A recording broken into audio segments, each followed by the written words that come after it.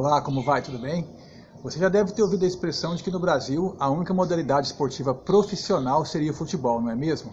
Mas isso não é a verdade, não é bem assim. No Brasil, qualquer modalidade esportiva pode sim ser considerada modalidade esportiva profissional, desde que tenham atletas profissionais praticando essa modalidade. E o que são atletas profissionais? Atletas profissionais são atletas que tenham um contrato formal de trabalho.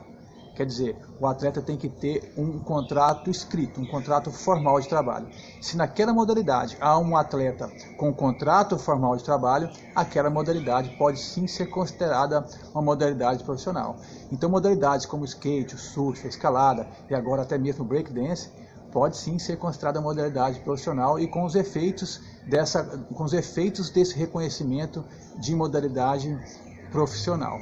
Beleza? Fica a dica aí, um abraço.